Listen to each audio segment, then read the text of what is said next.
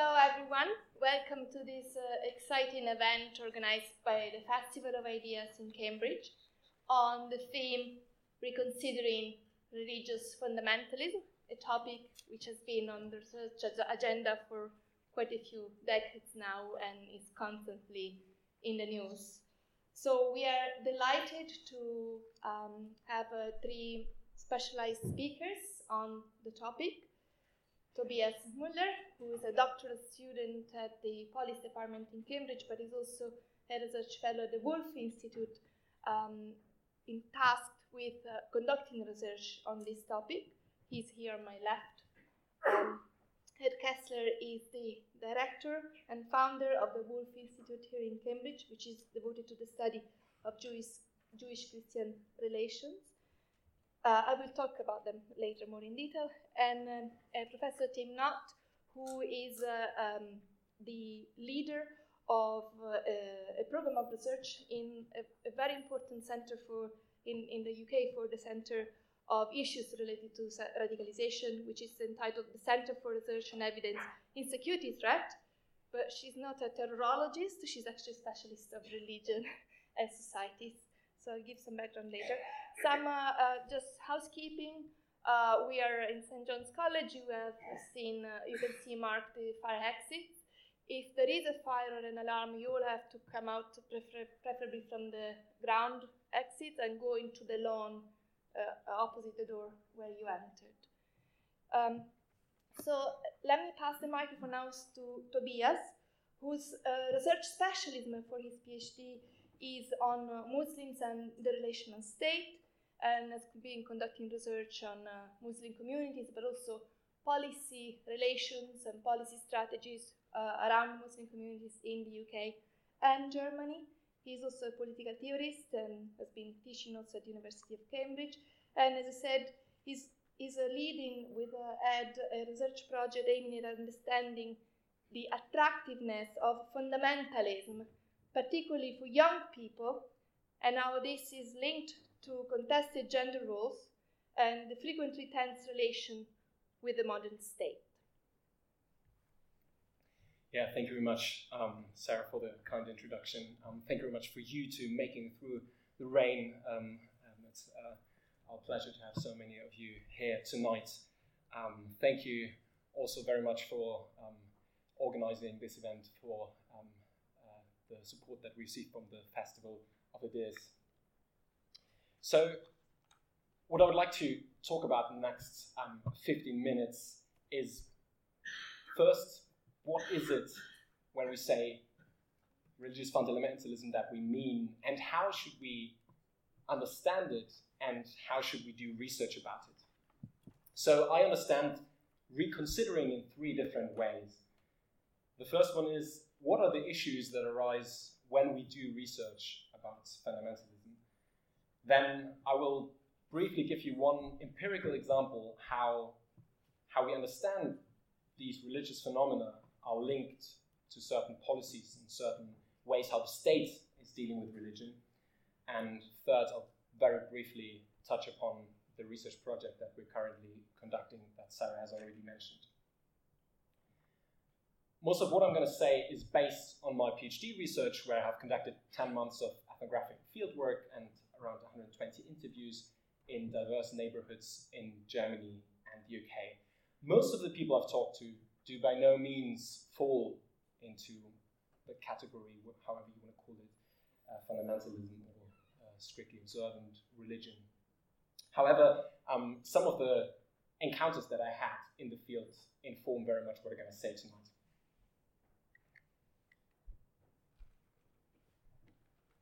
So, when we use fundamentalism as a concept, I think there are three main issues that arise that I'd like to talk about. The first one is an ethical issue. So very often when you call a group fundamentalist, this is understood as an unequivocally damnatory verdict. Like it's something most people would consider to be highly problematic, very often linked to terrorism, to violence. At the same time, it is very often used as a term to name something that somehow opposes what we would kind of consider a kind of liberal, secular, Western with kind of all the problematic inclinations of these terms, but an othering kind of, that is something, that some form of religion that somehow doesn't fit. And the problem when we use this term as researchers is that we are demarcating a certain group to stand outside that alleged kind of common consensus or common order. So there are several problems with that. One, we might be wrong. We might actually not know a lot about the actual understandings of liberalism, of democracy, of being in the world of these groups.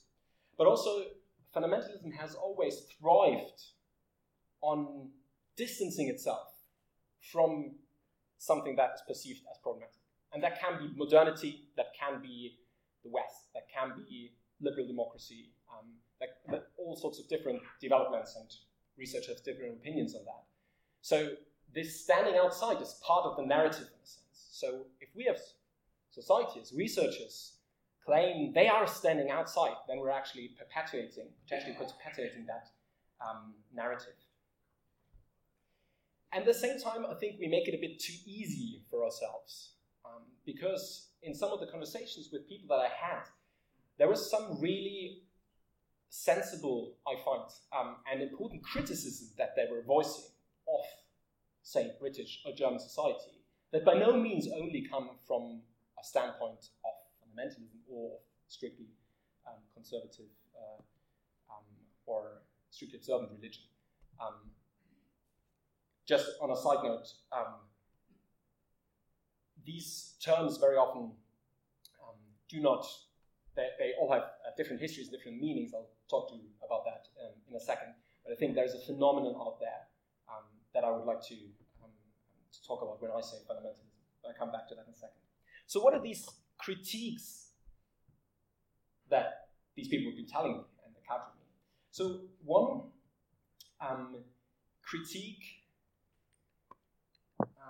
has been a critique of religion, obviously, that society is secularized, they have left the true path, how human beings should be, they should be in relation to God. So general kind of criticism of the loss of religion. To that extent, you might say, well, this is understandable, of course, they are deeply religious people. The second one is more interesting. It's a socioeconomic critique. A lot of people have reprobated morality, or have claimed that morality is, in our societies, at a point where people do not think anymore what is good for human beings. Very often, people have claimed that our social and our economic system is designed in a way that it leaves a lot of people destitute and marginalized. That states and markets, in many regards, have, to use a phrase of Habermas, colonialized our life worlds. And that the only thing that counts is profit nowadays, to the detriment of human nature and of God's creation. So again, obviously, this is not a critique that only comes from these camps, but I think it's important to realize that this is a critique that they're mounting. And a third strand that I found striking is with regards to gender and sexuality. And that does not only come from a perspective of being conservative in kind of when it comes to social norms, but also criticizing the decline of the value of the family, care of elderly people. Like, why are so many elderly people not with their families, but somewhere in homes and forgotten? This is something people tell me that they're really concerned about.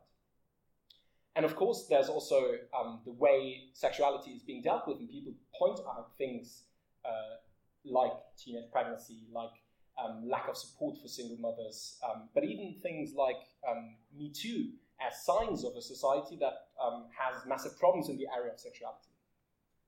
Now, whether you find this criticism convincing or not, or whether you think these people are the ones that should analyze or should offer remedies, leaving that question aside, what I think is interesting to understand why fundamentalism is so attractive for people, we need to take the grievances that they address seriously. So, coming to the next issue, the issue of the origin of the term fundamentalism. It is a term, as many of you might know, that has emerged in the beginning of the 20th century in Protestant groups in the United States. There has been several conferences, the publication of The Fundamentals in 1910. And it was, at that time, a self-description of these groups, claiming we need to go back to what the scripture actually literally say and have to go against certain inventions in theology, particularly liberal theology.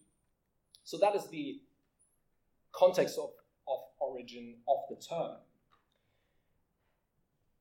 And then some people have criticized the use of the term now for other religious groups as well, because they said, for instance, Buddhists in the Sri Lankan war, some people have called fundamentalists, they do not actually want to return in any way back to the textual sources. They do not think that we need to retain literal truth in any text. So the question is, can this concept travel, and does it make any sense? Or is it a Eurocentric concept that, again, takes Christianity as our role model for understanding any types of other religion? However, the argument has been made that the same could be said of the term religion. Religion is not a concept that is present just simply in all different cultures. It is a concept coming from Christianity is a Latin word, and concepts like deen in Arabic, or dharma in the Indian subcontinent are similar, but they are different concepts. They describe something different. So the question always arises when we use these concepts, where do they come from, and what do we mean when we use them for other contexts? That brings me to my third issue that I'd like to raise, the issue of defining fundamentalism. So there are two main ways to go about that. And one is working with so-called family resemblances concept from Ludwig Wittgenstein, basically claiming that we do not have a strict definition. Everything that is either fulfilling all criteria or not is in, and everything that is not fulfilling all these criteria is out. Rather, we have a couple of patterns that connect these phenomena out there. So fundamentalism has been identified as radical conservatives by Torquil Brache, for instance, and conservative, for instance, when it comes to theology. But interestingly, radical when it comes to religious authority. Because very often fundamentalist movements actually challenge traditional and conservative authority quite fundamentally.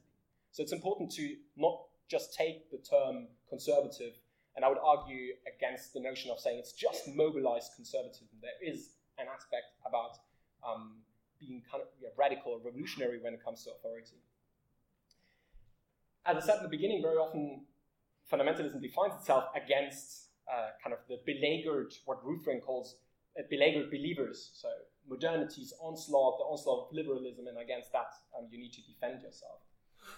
People have also claimed that it is about strategically working towards an apocalyptic vision, that is Carsten Fischer's term, drawing on a certain, often fictitious past that is about styling an ethical self. That's the point someone of Mood is making. So the family resemblances is one way. One other way is to claim that there's actually a common origin in fundamentalisms, and that might be modernism, might be the Industrial Revolution, pauperism, very often considered with kind of socioeconomic questions at the beginning of the 20th century. And this is important to bear in mind when we want to understand the attractiveness of fundamentalism today. So, to an empirical example. This is a quote from a senior civil servant in the Home Office. Just going to read it out to you.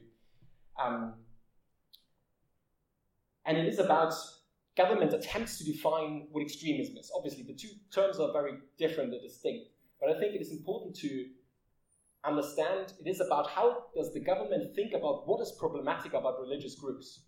What are the religious groups we don't want to engage with or condone? And there has been some debate going on, for instance, to include Islamophobia and misogyny as these as markers of extremism.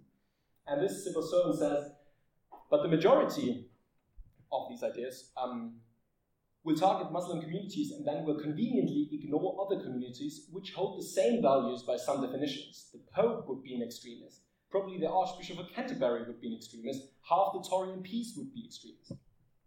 So I think what is important here is to carve out when we take social values to be the marker whether something is considered to be either conceptually fundamentalist or politically extremist, whether there's not a double standard that has been employed. And one of the effects of that have been, for instance, that the British Home Office is no longer engaging, for instance, with the Muslim Council of Britain, which is by far the largest Muslim umbrella organization. And if you think about a government who tries to somehow engage with religion, but on the basis of they might have some groups that are extremists, I think this has serious consequences to the ability of government to engage with civil society institutions and with religions. Another example that this civil servant also pointed out, they're not engaging anymore with East London Mosque. And some of you might have been to Whitechapel. It's probably one of the most kind of developed and plural in terms of the services they offer places in possibly even in Europe. Even if you might not condone what they're doing, but I think it should give us think for what our governments are doing. So there is a criticism of this line of thinking, which is encapsulated in another quote from that very person that I'd like to present to you, and a criticism of the government's approach based on that. So, ignoring groups that you might find problematic, he says, if we ignore them, we make the problem worse. If we bring them in now, there's a phrase we used to use, and I'll just give you the phrase because that's what he told me as well. Rather they were inside the tent pissing out rather than outside the tent pissing in, and this is a problematic approach. So this is kind of senior civil servants reflecting on engagement with these religious groups. So he claims that shutting the door, stand outside, because shutting the door, having them stand outside, just pushes them further and further and polarizes more and more, makes them more and more extreme. So the question is, of engagement, what are we doing if we conceptually, on the one hand, say fundamentalism are those that hold these problematic illiberal views, and on the other hand, how that then translates into policy. Again, it's important to distinguish between fundamentalism and extremism. All right, so just very briefly, the last point on the research project that we're doing. I think because the interactions so often are about gender and sexuality, and interestingly, even conservative governments suddenly discovering the feminists in themselves and discovering their advocacy for gay rights, for instance, LGBTQ plus rights, in their engagement with religious communities. And a lot of the people I've spoken to who define as very conservative people say, well, we held views that 30 years ago were absolutely mainstream in the Conservative Party, maybe even 10 years ago. But now we're kind of singled out as standing outside of liberal society. So the areas of contestation are, as I mentioned before, question of sexuality, but also the family, and particularly also of masculinity. Like, what does it mean nowadays in general society to be a man, but even more if you come from a background and a culture which has been patriarchally organized. So to what extent do people try to keep up patriarchy as their defining feature? Or to what extent are they also challenged by what is going on in society? And to end on that, the call for papers for the conference, if you want to participate, is still up. I have some copies here if you want to. You're very much invited to attend. So, to finish up, I think we need to be careful what kind of terms we're employing when we study these phenomena, and also in public discourse. Because every term that we're using, particularly fundamentalism, has a certain history, and it is certainly a contested history. And our understanding of these religious phenomena might have severe political implication, as the empirical example discussed just showed. At the same time, ignoring religious groups because we consider some of the values that they hold or the practice that they have as problematic might actually strengthen exactly these values that we might find problematic from a position of liberal democracy.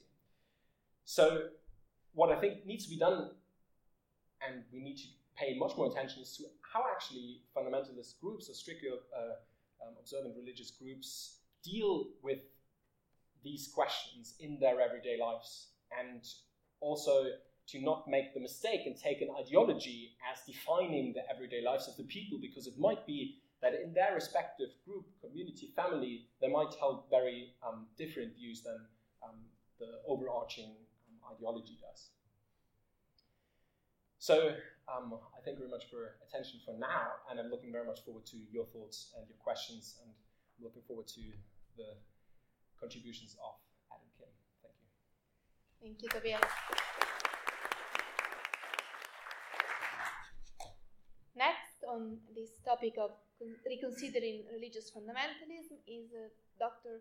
Ed Kessler, who also has an MBE from the Queen, received in 2011.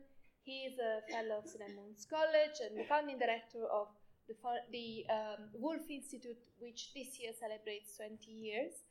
I followed the birth and growth of the institute with great admiration in my academic life. And this is a leading center, and Ed is actually a key media figure in commenting and writing academic pieces on interfaith relations, specifically Christian, Jewish, and Muslim relations. He's the author of 12 books on Judaism, on Jesus, on Jewish-Christian relations, and Jews, Christians, and Muslims. And he was also vice chair of this very interesting report, which is the output of the Commission on Religion and Belief in British Public Life. We received a lot of media coverage.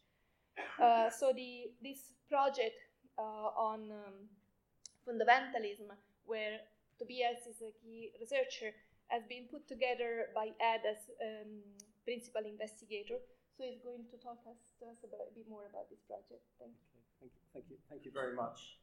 Before I begin, I'd like to share with you the latest fundamentalist invention, which is a car powered not by petrol but by faith. And to get the car going, all you need to do is say thank God. And to slow down and stop, you just say Amen.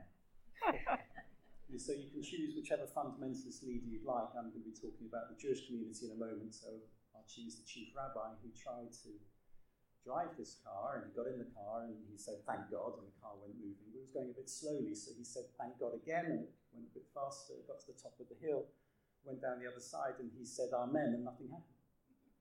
And he said Amen with a bit of worry, and still the car wouldn't slow down, and ahead of him he saw this precipice, and he screamed Amen, and the car screeched to a halt with two wheels over the edge. And then he leant back and said, thank God.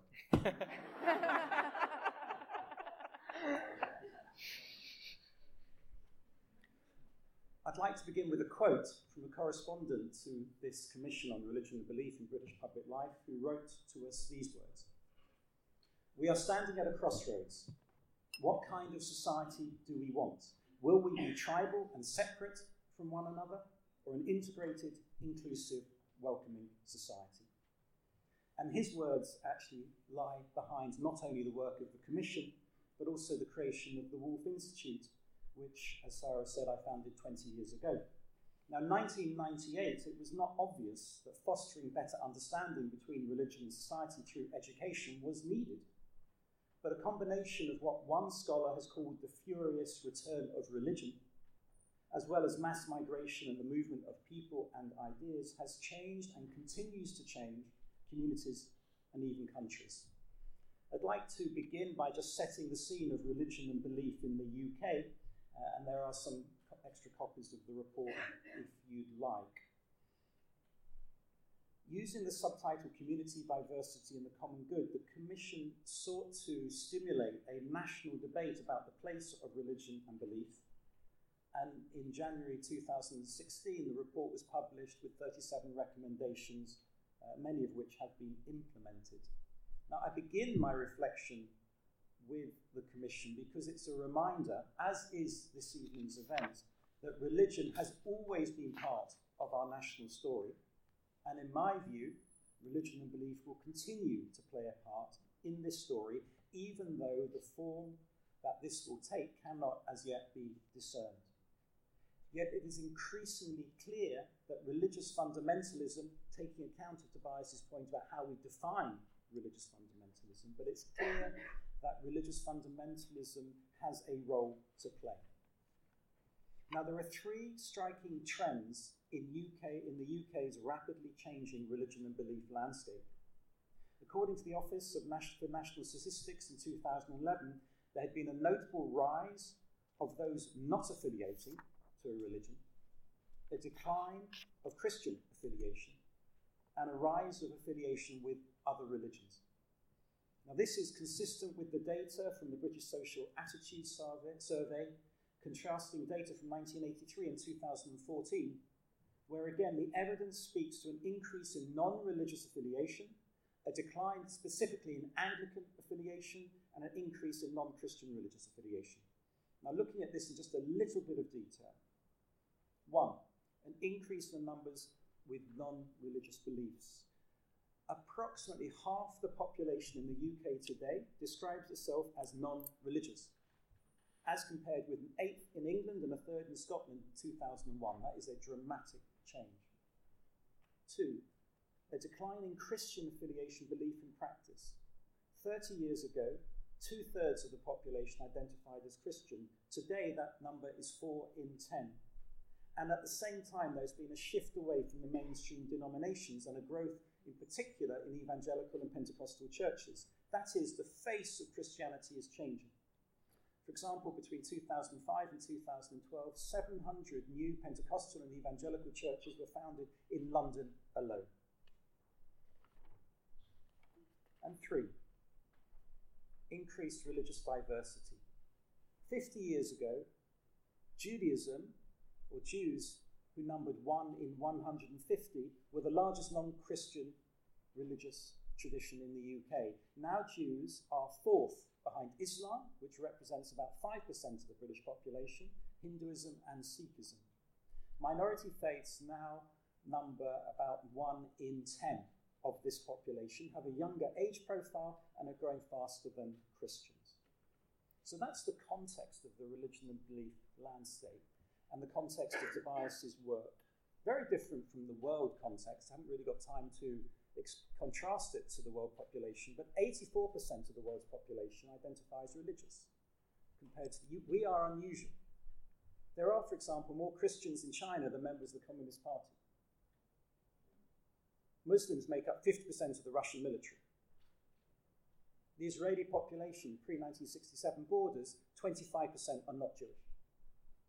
So there are significant issues in the world population compared, well, issues, contrast to the UK, but it's the UK that we must focus on. And this research project identifies 3 categories of religious fundamentalists. The first you might call the quiet fundamentalist. That is the person who just wants to live a pious life, studying, praying, without engaging in wider society. The second category we're proposing is a more assertive or louder fundamentalist. That is somebody who wants to bring you to his or her own position. And the third, the one that is most associated in wider society with fundamentalists, is the extremist. The loud, the violent, the extreme. Jewish fundamentalism in this country, which I'd like to move on to now, that is strictly observant Jews, tend to fall under the first category. In his book, Shall the Religious Inherit the Earth?, Eric Kaufmann argued that a religious takeover of the world is taking place through demography. While the secular population does not tend to replace itself through fertility, religious groups across many populations display fertility levels sufficient for vigorous growth. And this applies specifically to the British Jewish community. In 2010, about 60% of the British Jewish households were affiliated to a central Orthodox or progressive synagogue. 25% were not affiliated to any synagogue, and 15% were strictly Orthodox. And according to the 2011 census, there are approximately 270,000 Jews in this country. But this, of course, is a self-definition. The number may be slightly larger, but certainly not more than 300,000. 15% makes about 40,000 strictly Orthodox Jews. And the Jewish community is growing. But this growth hides a striking fact. Central Orthodoxy, that is, United Hebrew congregations, is declining significantly, perhaps 30% in 10 years, between 2001 and 2011. Progressive Judaism, as Reform and Liberal Judaism, is also declining, less so, perhaps 5% in the same period. So what, you might ask, is the cause of this overall increase? And the answer is, you won't be surprised to hear, strictly observant Jews. Doubled in number, percentage-wise, 100%. Mainly due to demographics. Jewish ultra-Orthodox or strictly Orthodox Jews tend to have very large families, 6 or 7 children. Twice as high as other minority communities, twice as high as the Muslim fertility rates, and of course low mortality. The strictly observant Jewish community is more sticky. That is, 75% who were born strictly Orthodox remain strictly Orthodox, in comparison with 50% for the mainstream Orthodox and progressive Judaism. And if you create a population pyramid, that is a figurative representation for statisticians to estimate the growth and decline of religion, it will show why mainstream Judaism in the UK is contracting and the strictly Orthodox is growing, because of the young people. In 2031, it's estimated that strictly Orthodox Jews are expected to constitute about half of all Jewish children born. And looking further ahead to 2051, there will be, consequently, near parity between mainstream Judaism and strictly Orthodox Judaism amongst young adults, while the children of the strictly Orthodox will by then constitute a significant majority. So, in summary, strictly Orthodox Jews are expected to constitute the majority of the British Jewish population long before the end of the 21st century. Now, you might ask, are there any other factors that might impact on this trend? You know, the growth may change. Some may emigrate to Israel, for example. There may be others who lead to an increased rejection of strictly Orthodox lifestyle. But the likelihood and the trend is clear. And Jewish communal leaders need to reflect on the implications, as do local governments and wider society, if this trend replicates trends in other faith communities. So I'd like to end by just touching on a couple of implications. One, as far as ultra-Orthodox or strictly Orthodox Jews are concerned, those strictly Orthodox Jewish men are known to combine employment with study. Consequently, the majority of them tend to be poorer in terms of social economic criteria. Secondly, the presence of a high proportion of young people in the population has been linked by political scientists and demographers to social and political unrest, and even growth in criminality due to the absence of attractive employment prospects. Young people, especially men, forming a large and impoverished group, traditionally see limited opportunities for income generation. But will there be social unrest? The strictly Orthodox lifestyle differs from mainstream Judaism. Communal cohesiveness, early marriage, high levels of childbirth will reduce propensity for antisocial activities. But strictly Orthodox Jewish leaders, as well as wider societies, need to reflect on this development in terms of policy and communal life. However insular, this is the third point, however insular the lifestyle of strictly Orthodox Jews, there will be an increased likelihood of encounters with wider society, including encountering other faiths, which are unlikely to be similar to the mainstream encounters of today. So from a policy perspective, it's only by understanding the practices, customs, and beliefs and rituals of each religious fundamentalist group, not just Jews, that we will be able to influence their actions when encounters or collisions occur.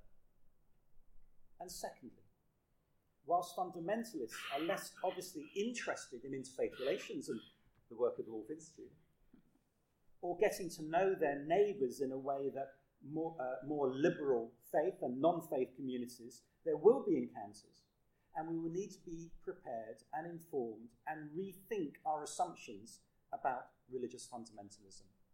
And I'm going to end by showing you a short clip from a BBC documentary, two-part documentary called The Promised Island.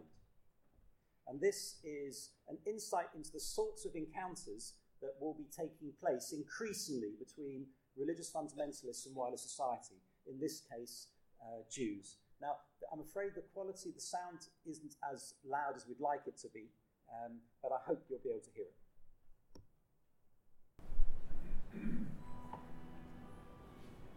Europe's largest ultra-Orthodox Jewish community, based in Stamford Hill, North London. They have lived here since the 1800s, but with soaring rents as hipsters move in, they need to move out. We've got very, very difficult housing conditions for many, many people. We've got overcrowded families, 8 to 9 children living in 2 bedrooms. I think not zoo, there was more space than you would say. They've chosen the most unexpected place, Canby Island, the Thames Estuary in Essex. One of the 5 most pro-Brexit wards in Britain. Canby Island has been voted the most English place in the UK. In your nature, there's something that is not sure about the person who we don't know. The outsider coming in and taking our space. Chris, a lifelong Canby Islander and manager of a rock and roll band, has a plan to get the 2 communities to mix. So what I would like to do is to get 15 people from the acidic community and 15 people from the local Canby. And we will eat, we will drink, we will make music, and we will make conversation. So will the exodus to Canby work out? Could there really be a promised land at the end of the A13? Thank you.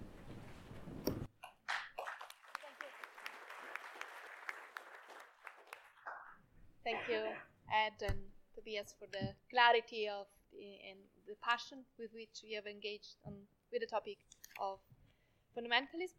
Now we're passing the microphone to our third speaker, Professor Kim Knott, who is based at Lancaster University. And for people like us who work, try to stride, the boundaries between sociology, politics, religious studies, in attempting to unravel the challenges of today and issues related to violence, but from a sort of non-security perspective, the work that Tim does is really important and pioneering.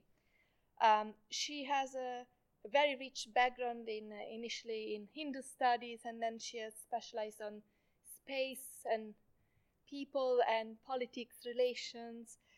She has written on media representations of religion, the intersections between religion, migration, diasporas, and as I said earlier, one of her latest initiatives is this project, which is part of the Center for Research and Evidence on Security Threats. And her project is focused on the transmission of ideas, beliefs, and values, and their role in regulating behavior in families, schools, organizational contexts, and between peers. So we are looking forward to hearing from Kim now.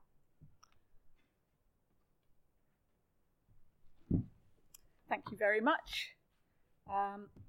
Very, very nice to be here. Can you hear me all right? Okay, let me know if you can't. So as Sarah has said, I really, these days, I try to work at the interface between the academy and government. So I work in this centre for research and evidence on security threats, which is actually funded by the security and intelligence agencies, but via the research councils. And this is in an effort to really get religion onto a wider public agenda. Because religion is seen, by and large, as a problem by the secular state, by public servants, by policymakers, and by the wider public for some of the reasons that Ed has mentioned, not least of all that religious people are actually now in a minority, only just, but in a minority in Britain today. So religion is seen often as a problem. And so a part of our job, all of those of us who are sitting at the table, is to try to counter this and to help people to understand more about religion and its relevance in issues of public life. Now, in order to do this, in relation to our theme, fundamentalism, and its relationship to extremism and violence, I'm actually going to turn away from Britain to a historical case. There's a good reason, to my mind, for doing this, and that is because the group that I'm going to talk about became known for being the first religious group to develop and deploy biological and chemical weapons. So this is the first religious group that used weapons of mass destruction, as a result of which it became known globally, and it became a model really to enable states to think through some of the problems of religious terrorism. And that group is a group called Om Shinrikyo, a Japanese new religion founded in the middle of the 1980s, which attacked the Tokyo underground with sarin gas in March 1995. And some of you may know about this group anyway, but it may have come to your attention earlier this year because in July, the final trials having been heard in Tokyo, the remaining perpetrators of the violence, those who had planned and carried out the attacks in 1995, were executed. So even this year, the case of Om Shinrikyo has been on people's minds. Let me just have a look at the time. There's really 4 points that I want to make about this group, and I'll just briefly tell you what they are, and then I'll unpack these ideas a bit. One is that I want to talk about the problem of focusing too much on beliefs at the expense of practice. Another is about the relationship of fundamentalism and extremism. I want to say something about the move to violence. And then like the others, I want to add by just saying a bit about how we might avoid such a situation in the future. So the first point is really about the problem of focusing too much on belief. Now, when we think about fundamentalism, if you look at most of the definitions, they are focused primarily on the beliefs that groups have, and this idea of a strict literalism and so on, and going back to scripture and so on. And I'm not saying that isn't important, but it became very clear to me when I looked at the case of Om, I'm going to refer to it as Om, that belief isn't all there is. That's not the only thing we should think about. So Om started out as a meditation group in the 1980s. It was founded by somebody called Shoko Asahara, and he was influenced very much by Hindu thought, but also, of course, by Japanese Buddhist thought, particularly esoteric Buddhism. But as his investigation and experimentation with religion continued, he also became profoundly affected by Christian apocalypticism and by a kind of anxiety about the end times. It started off as a very small meditation group. At one stage, it had as many as maybe 10,000 members, but most of those were supporters rather than members. And the core of people in Om Shinrikyo was perhaps only a few hundred. And that core was made up of people who really gave up everything to join that group. They left behind their families, they gave up their friendships, they gave up work, and they did so not just because they believed in a set of ideas that was taught by the founder, but because they wanted to commit their lives to a particular form of practice. They believed that they could only perfect themselves and become pure themselves, and that they could only help others by practicing the ideas of the founder. So it was that focus on practice and on training, as many of them called it, that was absolutely fundamental to them. And there was one young man who was interviewed after the attack said what attracted him to the movement was that they practiced what they preached. And so often we forget that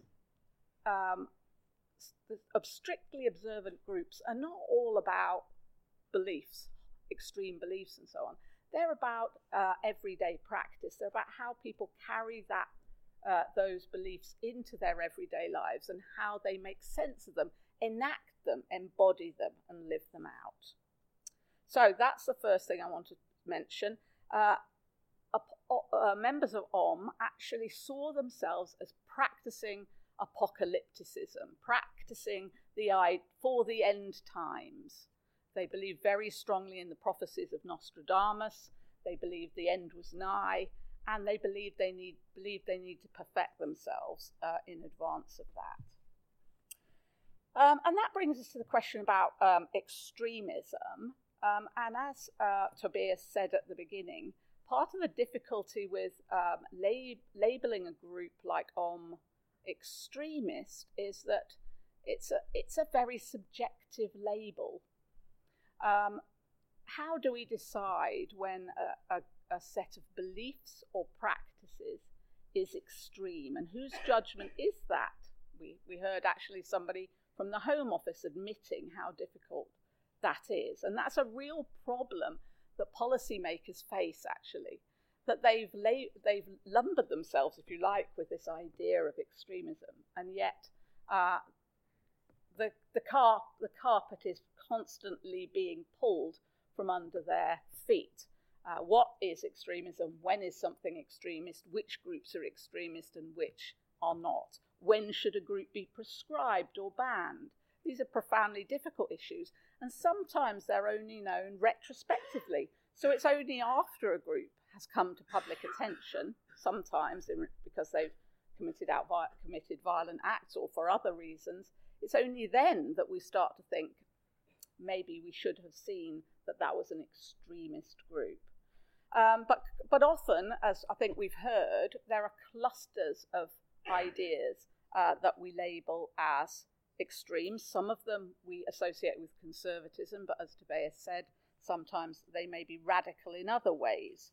Apocalyptic thinking, as I have suggested, maybe austere ascetic practices. In OM, for example, they exposed themselves to really quite significant acts of torture, even, which they enacted upon one another and themselves as part of this training process. And in OM's case, they clearly prepared for violent action, partly because they believed that they would be under attack by the outside world. So they believed they needed to build up their defences in case they were attacked by outsiders. As a group that had withdrawn from society, they very much felt under threat by the outside world, and they felt it was beholden upon themselves to really build up their defences. Of course, as we know, they then went on and acted offensively. But at least part of that, their extreme behaviours were defensive, at least initially. So that normative judgment about extreme beliefs and behaviours is a very difficult one to make. It's often one that we make retrospectively and subjectively. Back as far as the mid-1970s, a very well-known scholar of new religious movements called James Beckford wrote about cult controversies, and he said that one of the things about cult controversies is not what they teach us about cults themselves, but what we learn about ourselves because of those controversies, that those controversies expose us to what we value in society and what we think are normal values, ideas and practices. And so often, I think one of the things we should ask ourselves about extremism is, what are we learning from the application of that label? Do we learn more about ourselves than we do about the group involved? And then what about the move to violence? One of the key problems for policymakers and practitioners in the security field is the relationship between beliefs and action. Can we read off the possibility of violent action from violent beliefs? So if a group has violent beliefs, if they believe that the end of the world is nigh and that there's going to be an apocalypse, if they believe that violence is justified, if they have a sacred scripture which talks about violence, are they going to become violent? Can we predict violence on the basis of these kind of beliefs or statements in sacred texts? Well, we all know that that is not the case. Many, many more people hold these beliefs and maybe practice according to them than actually go on to commit acts of violence. But the difficulty for security practitioners is in actually deciding who, if anyone, is going to be the one to take those beliefs seriously and act on them.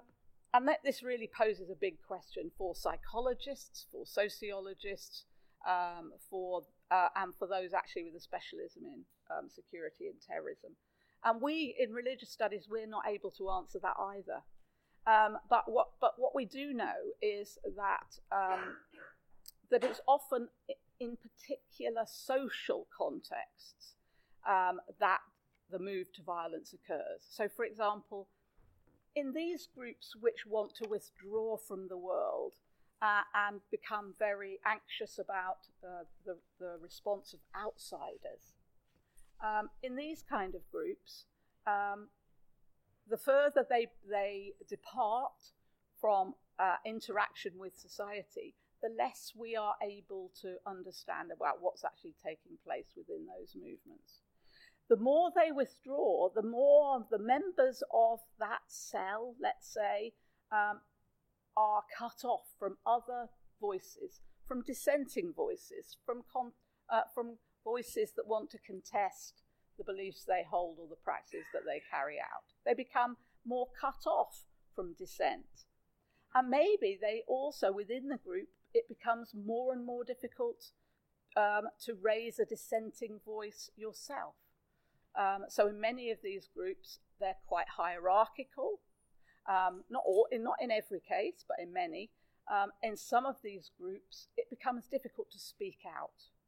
In the case of OM, secrecy became really embedded in the movement, so that those people who had carried out acts of violence or who had been involved in developing chemical and biological weapons,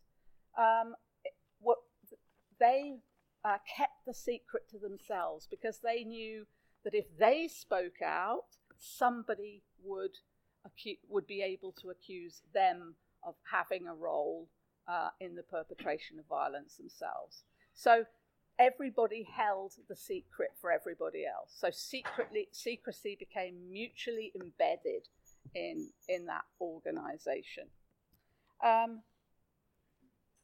So it's often in the social context where the move to violence may become more evident, rather than in the beliefs and practices that the groups themselves hold.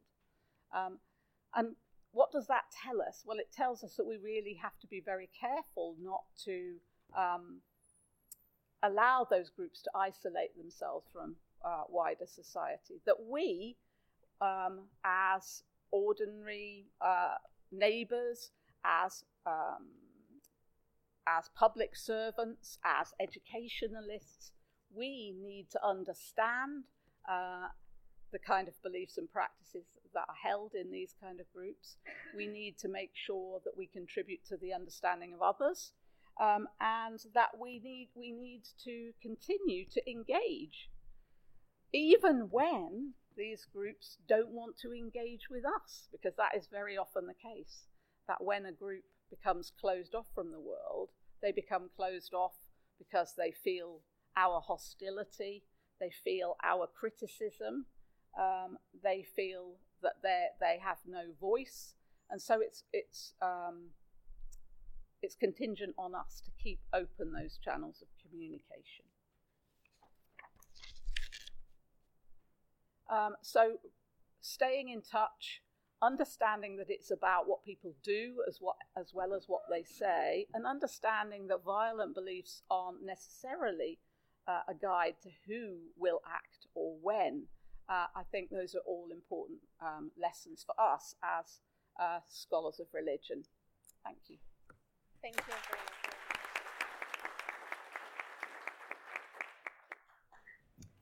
Thank all the three speakers for an extremely stimulating and mind-opening presentation.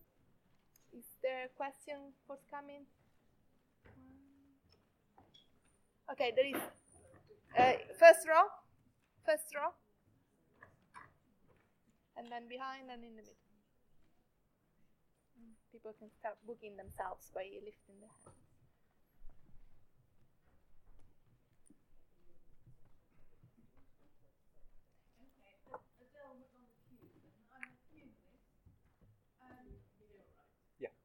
Yeah. One of the things I always say to people is, Sigmund Freud said God is a genetic idea. I've spent 30 years working out how that genetics works with the idea that a parent looking after us, it goes into our psychology, and we build that idea up from culture and so on. And I feel we're completely failing to help people understand the psychology of why we have the idea of God and why we have religions. That we haven't even begun to get going on that one. Thank you. The person in the row behind, there was a hand up. Yep. So, and then someone in the middle here. I wouldn't call it, well, I guess it's this question. So I'm wondering as to why there is this exclusion of, well, things I could consider religions in the way that the people act, such as one could say, well, either the alt-right, as we see in America, or the alt-left, or you could say the radical left, where these people essentially have a belief system that they will not budge from. They were, in essence, fundamentalists, and they will go outside and protest and scream at the man in the sky, which very much reminds me of religious practices. And the second one, which, I guess this question is addressed to anyone who wants to answer, but to the person in the middle whose name I forgot. Kim. Yeah, it's basically that I would, about how they close off into, like, well, how the religious groups close off and then they go radical. I was wondering, well, this sort of happens with these groups as well, where sort of nowadays there are certain people that say we have like a stifling climate where people don't speak out about certain things because, well, there are more speech laws coming into effect, and you could, is there like correlation? Well, not correlation. Yeah, I guess correlation between what is happening with us as a society, where we sort of become less tolerant of other opinions, and, well, what these people, by these people I mean the all people, what they did, where they went into a purity spiral, essentially. Thank you. The third question, there was someone in the middle row. Yeah. Yes, I was wondering what we should do more to bring people in who might be considered to be extremists or fundamentalists. A lot of people of that ilk are able to enjoy the benefits of our society, the freedom of speech that we have, democracy, liberal democracy. They can have their views because of the nature of our society. Why don't we do more to bring them in and have a very strong government policy of integration, so that some basic beliefs of our society are accepted by all people of different religions? And it's hard to see how some people of different religious beliefs could exist in other countries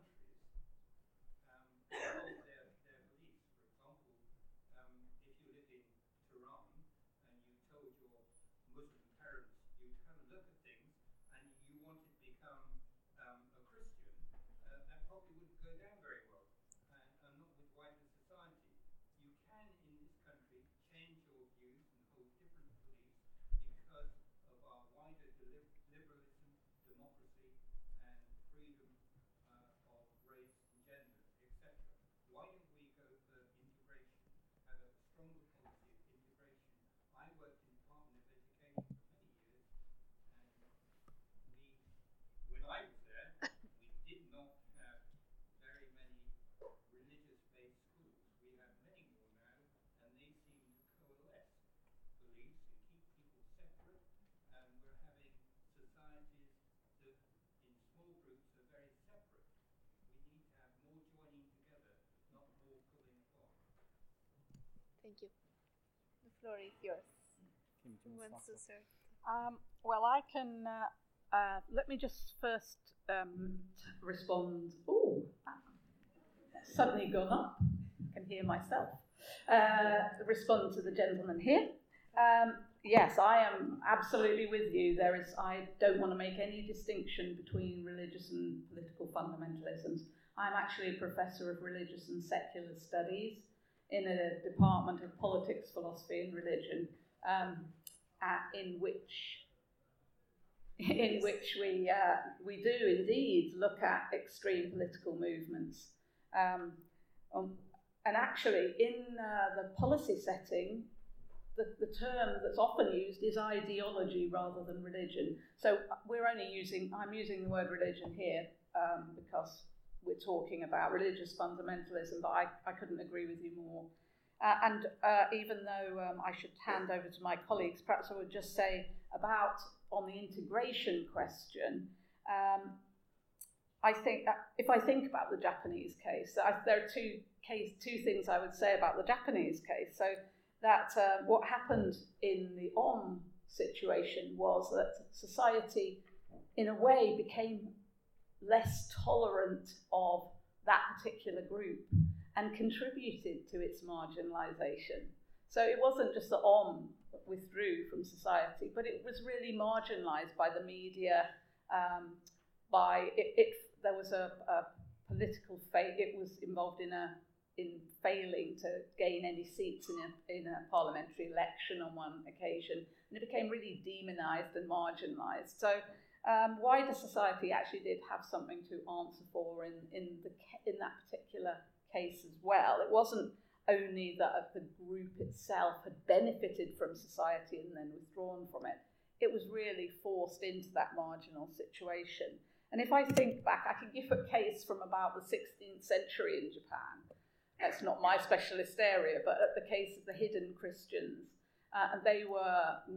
Christians were not tolerated in Japan at that time, and so Christianity went underground. So if you have a public policy of non-toleration, then groups with deep commitments will find other ways to express those commitments, whether that is privately, through secure family settings, but outside the public domain, or whether it's through public incursion, violent incursions, or whatever. So I think we have to take care in thinking that repression is in any way. I know you're not, because you're arguing for integration, but you gave the case of Iran, and I rather think that you would find in Iran that other religious groups are finding other ways to maintain their beliefs and commitments that we don't necessarily know about. Ed, and then Tobias. On the question of integration, this was the theme of the commission, and it included the study of faith schools. And of course, the vast majority of faith schools are terrific faith schools. Church of England, Roman Catholic, Muslim, Jewish. So, as I'm sure you're nodding, the issue is, how do we bring up our children to be familiar with others? And what the commission called for was that no faith school should be 100% of any one particular denomination. That the children should be meeting one another. Now, when it comes to ultra-Orthodox communities of whatever religion, those communities, as Kim hinted at, are more insular. They don't want to be integrated in the way that you understand integration. So what we've got to do is to engage with them in a more constructive way, because they are growing in significant numbers, and understand those rituals and customs and beliefs and practices in a way that we haven't up to date. And that means better education, and it means a faith literacy, which a country which is incredibly illiterate about religion and belief, that is our country, needs to step up in its religion and belief literacy. Yeah, thank you very much for your question. So first, on the differentiation between religion and non-religion, I would second the point of Kim and also emphasize it's not only about political ideas and beliefs, but also practices. There are political practices in these movements as well, the very point that Kim was making. With regards to kind of the situation of these people being able to enjoy the benefits of liberal society, I think in many regards that's true, but in many regards it's also not true. I think we are failing a lot of communities and a lot of people. And I think what a lot of the people that I've been working with, been mentioning, for instance, is kind of the rampant racism that a lot of people are facing in their everyday lives. Institutional racism, institutional Islamophobia, institutional anti-Semitism. For instance, 50% of the Muslims in this country live in the 10% poorest area of this country. There's massive marginalization. There is classism. People have very, very different chances in the society. And I think these are grievances that are real. We cannot just assume we're all enjoying our liberal democratic rights equally, because that's not the case. And I think as long as we don't take seriously these social divisions, these intersecting social divisions, we cannot expect, like on an equal basis, so why are you not exactly like us? This is not what you propose, I know. But like, I think we really need to take that seriously. And with regards to the question of engagement, which I think makes more sense to call it, because integration, very often people ask me, so I'm like a second-born or third-born generation person here in this country, Muslim, whatever, where should I integrate into? What is that thing that I should integrate? Where does that, like, am I not part of this very fabric of society? So I think we need to be very careful to claim what exactly we know they need to integrate, because that very creates a boundary in and of itself. At the same time, I couldn't agree more that we need this engagement. Just one instance, many of you have heard of the PREVENT strategy, for instance, where a lot of people have the duty, everybody working in the public sector, to report on instances of potential radicalization and extremism. And some people in the mosque told me, we are so cautious that nobody in our place says anything that is problematic. We don't want these people here anymore. They said whenever anybody would voice criticism even of US foreign policy, would say, don't come here anymore. Because we are fearful that the mosque is going to shut down and we're here to provide religious services. We don't want to have anything to do with that. So what happens if any type of criticism of society is shut out of places of engagement and of places where these beliefs also can be challenged? And that leads to the last point of the faith schools. I think there is a point to be made that as these faith schools, most of them have to follow the national curriculum. Actually, there is this necessary encounter. They need to learn a lot of things everybody in this country needs to learn. And they learn their religious beliefs and practices. And they need to kind of learn both at the same time. I think that creates sometimes a positive tension and an encounter that I think is also valuable and that we shouldn't lose sight of.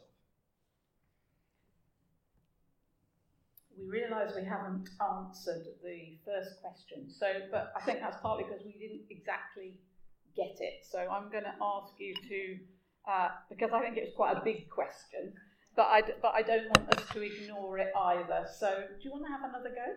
Right. Well, Sigmund Freud saying God is a genetic idea. I think he's right, because why would humans across all centuries, all countries, in many different forms, have this idea of God? And of course, it goes back to pre-scientific times, Stone Age, first, 2nd century. It's understanding that. How did we build up these religions and this idea of God? Because actually, if we remove the idea of God, for me, I would say dump all the supernatural beings and stick to human values. And we'll get on. The only difficulty with that is you had a gentleman behind you who very properly pointed out that there are right and left wing political movements that indeed have no conception of God, but whose beliefs and practices might be very like those that we've been talking about. So I suppose from my point of view, although I think it's too hard a question and too big a question, and maybe not quite the kind of question that we can answer here, but I would say that I don't think God is the only issue or problem here.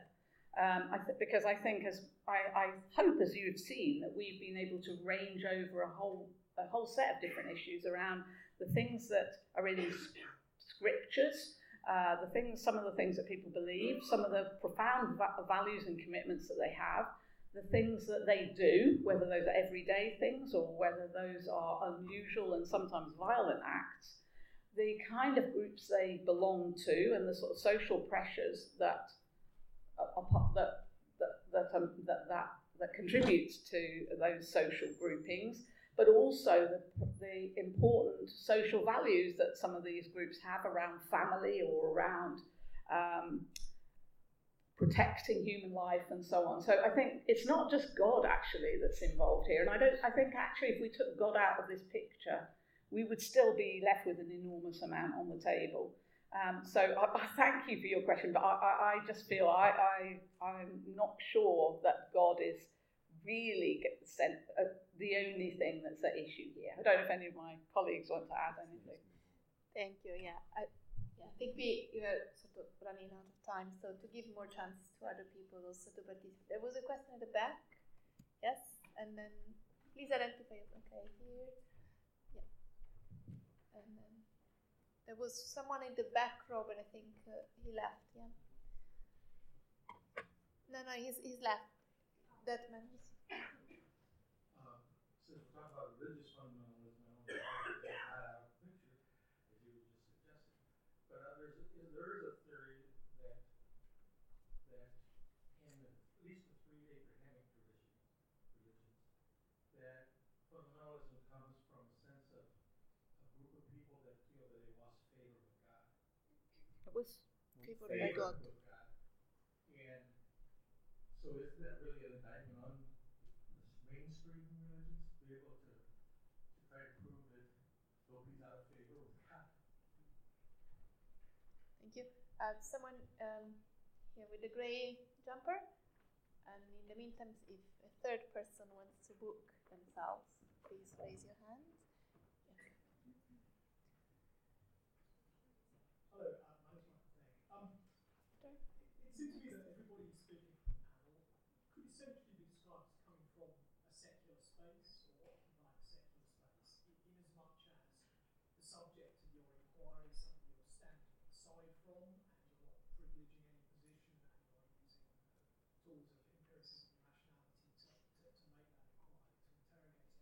But nobody acknowledged that. I just wondered if you felt that there was an important methodological issue around acknowledging the secular space you're coming from.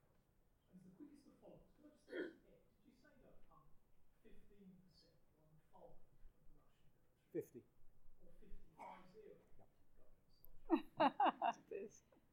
In the middle of the first row.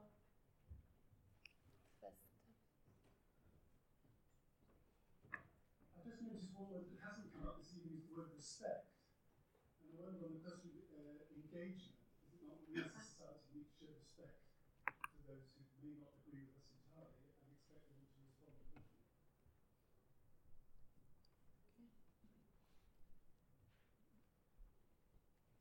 So shall we, I don't know, maybe favor with God, maybe Ed, and maybe sacred space you, I don't know. Okay. Thank you for the point about favour with God. I mean, I think seeking God's favour is something that runs through certainly the Abrahamic faiths, but it also runs through the more liberal and progressive and orthodox dimensions as well as the fundamentalist dimensions, I think. The issue of the secular space, I mean, yes, we're in a secular university, the three of us, and of course we approach the study from an academic and perspective of the study, at the same time, each of us has experience of being part of those communities, I think, and engaging with those communities.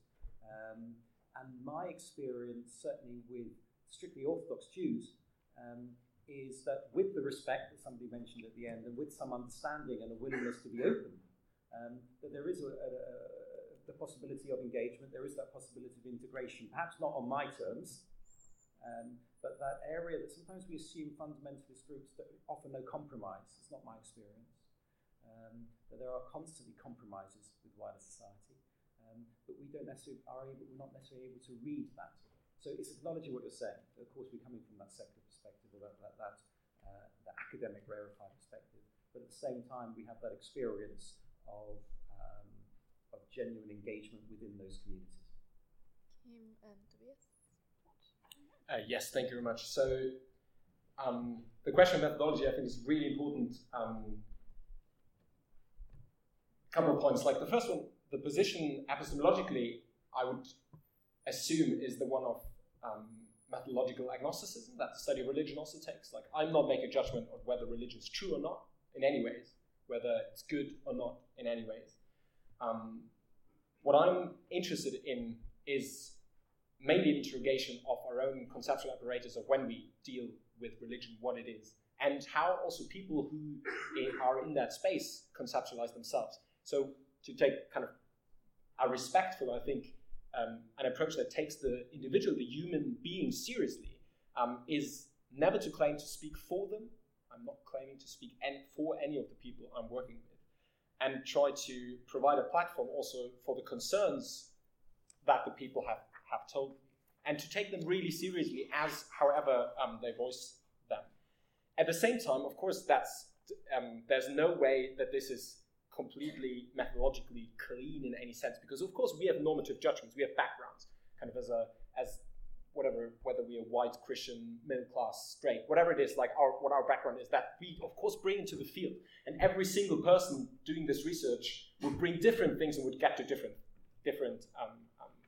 results. So I think the answer can only be a diversity in the people conducting the research, which we're very far from, of course. But I think that is the only way to diversify the normative positions, but also the methodologies, and where we as researchers come from in order to really address that problematic. So pluralism, I think, here's the answer, and being reflective about where we come from and what our commitments are. So thank you for that. Okay, quickly on this. Yes, my background is entirely in the study of religions, which is a secular discipline. So in a sense, I make no apology for that. But I think what I am trying to do is to stand in the space of policymakers and practitioners to try to understand what their questions are and to help to be a bridge between them and religious people who they understand very little about. And so it is a kind of translation exercise, and being uncommitted as a stance, being uncommitted to a particular religious position as an academic stance is very useful in that context, because I think once you're standing in a particular religious space, of course that has its uses too for some things, but it makes it more difficult in a way to talk to policymakers and to people who often have scientific backgrounds rather than backgrounds in the arts and humanities and social sciences, who really don't necessarily get religion. And so that translation, the secular starting point can be a useful one for these kind of translation exercises. But I absolutely recognise that that's what it is. But I just want to say that I do not forget in taking that stance, this notion, let's say, of the favour of God or favour with God, or the very real convictions that people have, the people that we've been talking about have about God and about their relationship with God, and the unique contribution that they bring to a secular society in having those convictions, because those are radically different from the kind of secular positioning that many of us do adopt. and they offer different ways of seeing the world that, you know, help to not only to make it more diverse and create a kind of celebration of diversity, but help us to see things in new ways and from different perspectives that otherwise we wouldn't do. And so I consider that to be something that's enormously valuable, actually, about having a range of different religious viewpoints, some strictly orthodox, some even extreme, if you like, to engage with. Thank you, that was fantastic. Before we thank the speakers, I would like to ask them if they can come up with just one keyword that has been sort of leading their thinking and their research around fundamentalism. So we start maybe with Tobias and then we move forward. Wow, these are tasks only your supervisors can give you. So I would definitely say intersectionality. Just briefly, kind of, it's the coming together of these different types of social visions that run in through these understanding these phenomena. Thank you. Yes, okay. I think expect more encounters with religious fundamentalisms and avoid them becoming collisions. I'll just end as I did on that last note, which is be challenged, but don't be put off by the challenge, and be proactive in accepting the challenge. So thank you very much to the audience for participating and to the speakers